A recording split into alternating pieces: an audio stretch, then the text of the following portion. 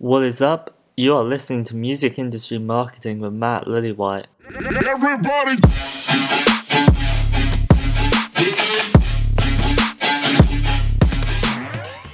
So first of all, thank you for coming to talk to me. I appreciate it.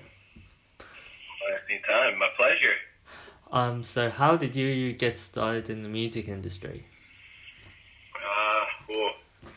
I've been making music about 8 or 9 years now.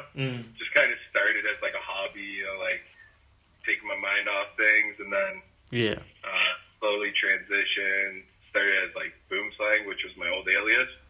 Alright. I don't know, after like, once you get into the industry, it's just addicting. Like, you meet one person and then meet another person, slowly a hobby turns into like a job sort of thing. Yeah, gotcha. So then, once you start meeting everyone, it's just like you get too addicted to like meeting new personalities and stuff, and then you just keep going with it.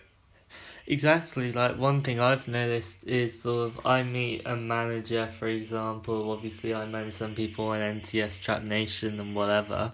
Then they introduce me to more people, they introduce me to more people, and it just sort of allows me to grow my network and obviously make a little bit more money, which is always good.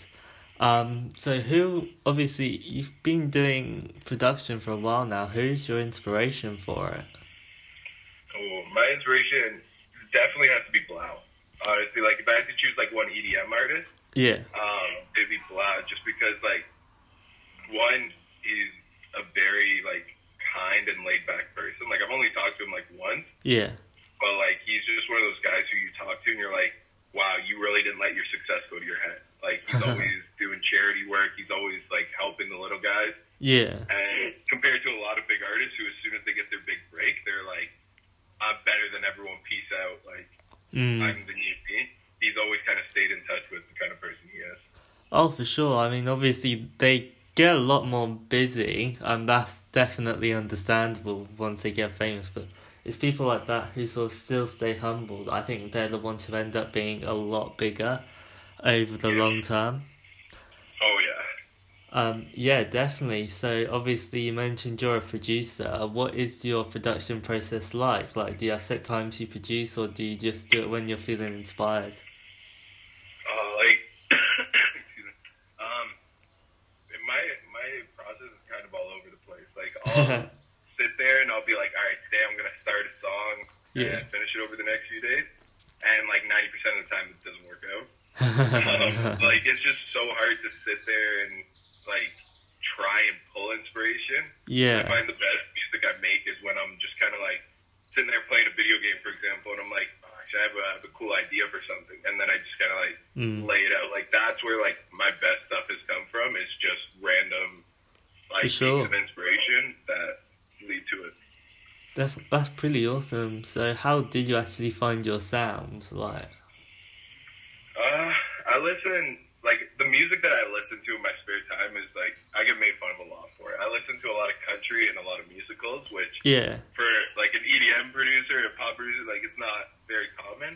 But I pull a lot of those sounds, and so, like, I'll listen to, for example, like, The Greatest Showman is, like, a new musical movie.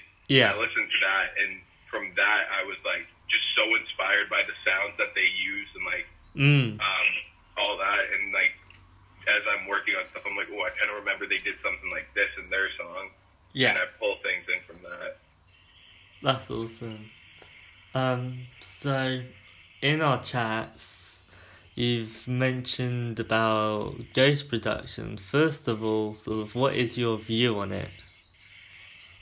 So, Ghost Production, for me, it's like, I love it because I can, like, fund my music from it. Like, if I go produce something for someone, that will allow me to, one, do what I love, and two, get paid for it, which then I can use towards buying plugins and buying whatever it might be. I've never had one of my songs ghost produced, and like, I'm very against it as an artist. Yeah.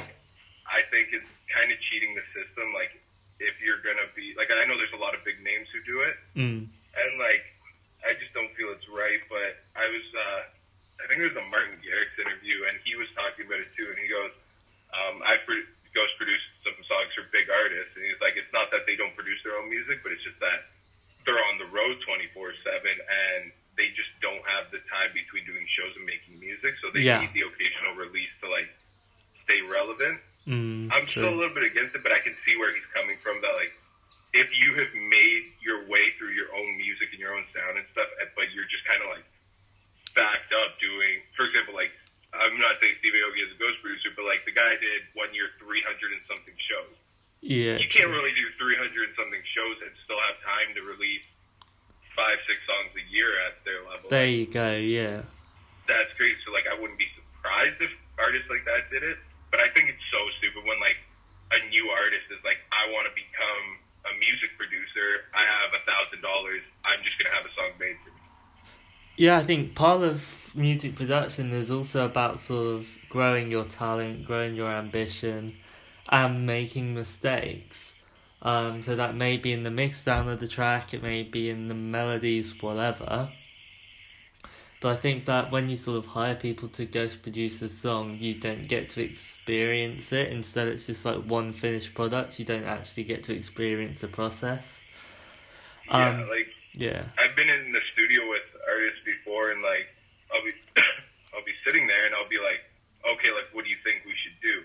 And you can just kind of tell that like they've paid their way to success in a way, and they're like, okay, like I don't know, you do whatever you need to do. I'm like, are we collaborating, or am I making a song and putting your name on it, sort of thing?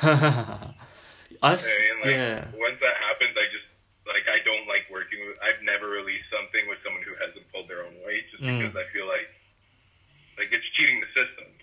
Yeah, I agree. You're never going to learn, and you're never going to, like, advance in your sound if you just have other people do it.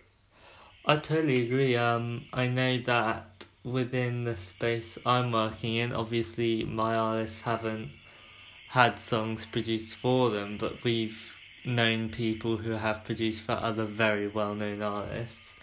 And yeah, one thing that we find is that when you start talking to those big producers about the technical side of production, so how sound is absorbed and stuff, and sort of parts of the physics of it and whatever, they absolutely have no freaking clue as to what you're talking about, and it just sort of makes you think, why are you actually doing this?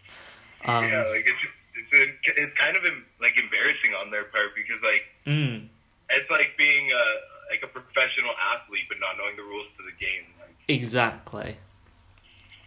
Yeah, I mean, sports is something that I tend to use a lot of analogies of. I just think of it like it's sort of like taking steroids or something in a race or whatever.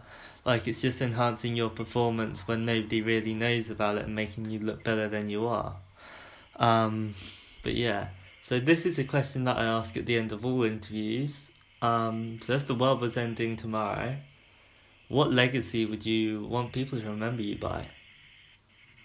I think with me is like, if anyone follows like my progress, they know I like to do a lot of charity work and like give back.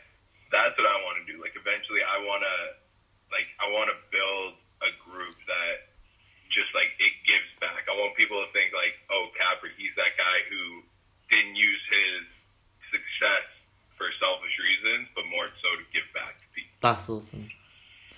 Yeah, I mean, that's really nice. Obviously, that you're able to give back, you're able to show a positive influence and use your music, use whatever, whether it's in the future, now, or in the past, that you're able to use that music, that art, that creativity, and sort of put a positive spin on it instead of blowing it on nights out or whatever, or just making a bad name for yourself. I think that's really awesome.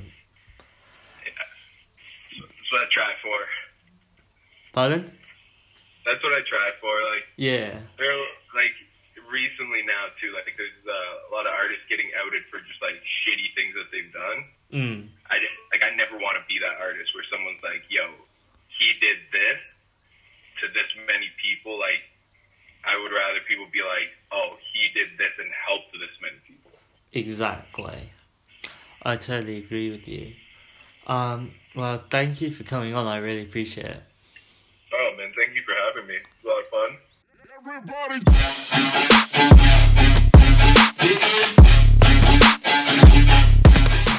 And that was Music Industry Marketing with Matt Lillywhite. I'd just like to thank you for listening to the podcast, and if you enjoyed it, go share it with a friend who needs to hear it. Because helping them with their career is something that friends do, and I'd like to think that my community helps each other out. And so yeah, I think that you should keep grinding, keep hustling, keep chasing your dreams, your ambitions, and never let anybody tell you that you'll never achieve it. Good luck.